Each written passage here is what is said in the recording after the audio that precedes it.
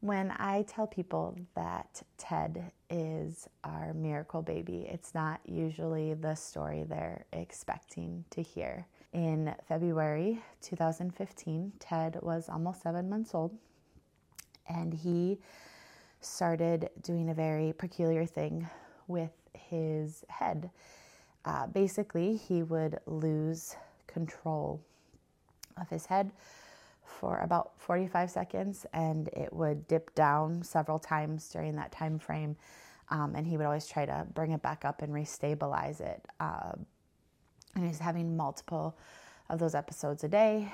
The part that was really terrifying is his look in his eyes after those happened.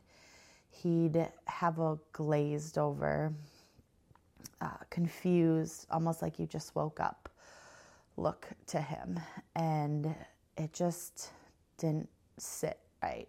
No parent ever wants is to get that phone call from a doctor in Fargo telling you have to hurry down your son because what he's seen on that EEG is not good. We bypassed the ER and headed straight up to the children's wing, and once again, Ted was hooked up to EEG. Ted had a form of infantile spasms, which are seizures, called hemihypsarrhythmia. They were very rare, and there was not a known cure for them. It was usually a lot of in and out of the hospitals throughout their childhoods, and we had a long path ahead of us is kind of where he was leading us. Obviously, Nick and I were devastated. It's not ever something you think is going to happen to you. And it was happening to our first, little baby. The first step for us was to stop the seizure activity that Ted was currently having in his brain.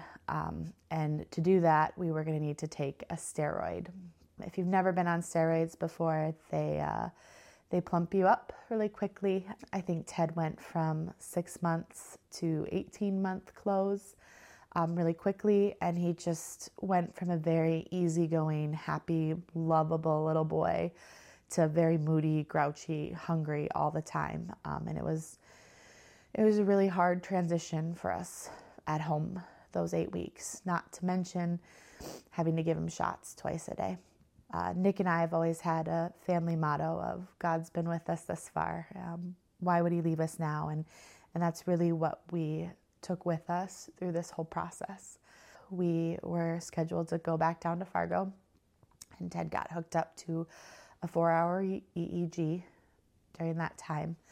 We were very aware when we walked into that doctor's office after the EEG that he was probably going to see some continuation of seizure activities, and we were hopefully going to have a new step in our process to go with Ted.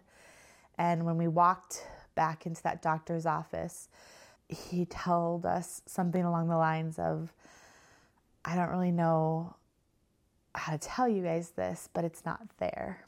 And Nick and I obviously must have had a very confused look on our face, because he started again, and he goes, I'm not explaining this correctly. Let me try again.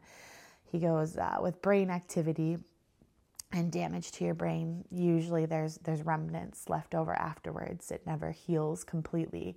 Some of Ted's previous seizure activity should still be relevant and observant in his brain. And not only at that moment was Ted not showing any current seizure activity, he also couldn't see any remnants or damage from any of his previous seizure activity either. In that moment, we all just sat there in awe and staring at this little 7-month-old that was playing on the ground with toys.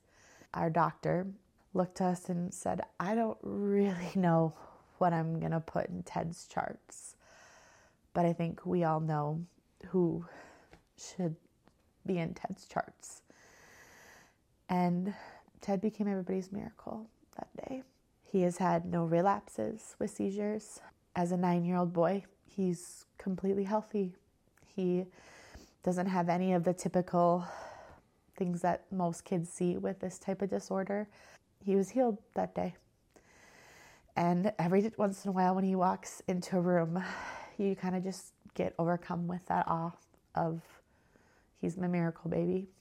And I'm his mom. And I get to tell a story. I don't think I'll ever question again whose hands he's in and who's holding him. And someday he'll get to tell his story too.